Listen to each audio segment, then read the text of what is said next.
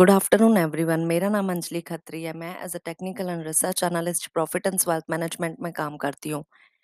फिर से एक बार न्यू एपिसोड के साथ इक्विटी बाबा ज्ञान में जो हमने multiple candlestick last time start की थी, उसमें हमने द एंगल्फिंग पैटर्न स्टार्ट किया था और बुलिश एंगल्फिंग उसके अंडर में आती थी। बुलिश एंगल्फिंग और बेरिश एंगल्फिंग।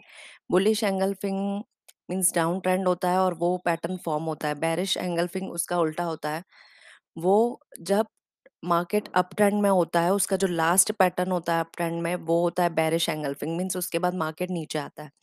तो इसमें ये एक तो टू कैंडलस्टिक पैटर्न है और दूसरा जब मार्केट ट्रेंड में होता है, अप ट्रेंड में होता है, तब उसका थॉट प्रोसेस यही है कि वो लास्ट में वो पैटर्न फॉर्म होता है। बेरिश एंगल्फिंग में हमें शॉर्ट करने के लिए हम पोजीशन ले सकते हैं और कैंडल वन को हम P1 कहेंगे और कैंडल टू को P2 कहेंगे। तो मार्केट एकदम बुल्स के कंट्रोल में है। जो कैंडल वन है वो ऑब्वियस सी बात है अप ट्रेंड में होगा, तो जो फर्स्ट कैंडल स्टिक होगी वो उसकी होगी ग्रीन कलर की। उसके बाद सेकंड कैंडल स्टिक है, वो ग्रीन वाली कैंडल को पूरा एंगल्फ मीन्स पूरा कवर कर लेगी और उसके बाद कुछ सेशन तक मार्केट नीचे आएगा।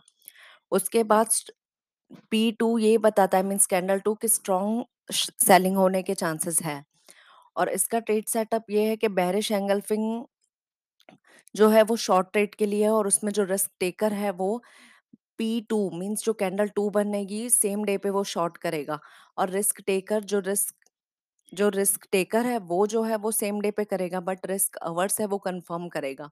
वो पूरा पैटर्न बन जाएगा, उसके बाद ही वो ऑन द थर्ड डे वो शॉर्ट करेगा। तो इसका यही सेटअप है। और इसमें यही इम्पोर्टेंट है कि हमें ट्रेंड देखना ज़रूरी है। Next time new multiple candlestick के साथ। Till then, thank you.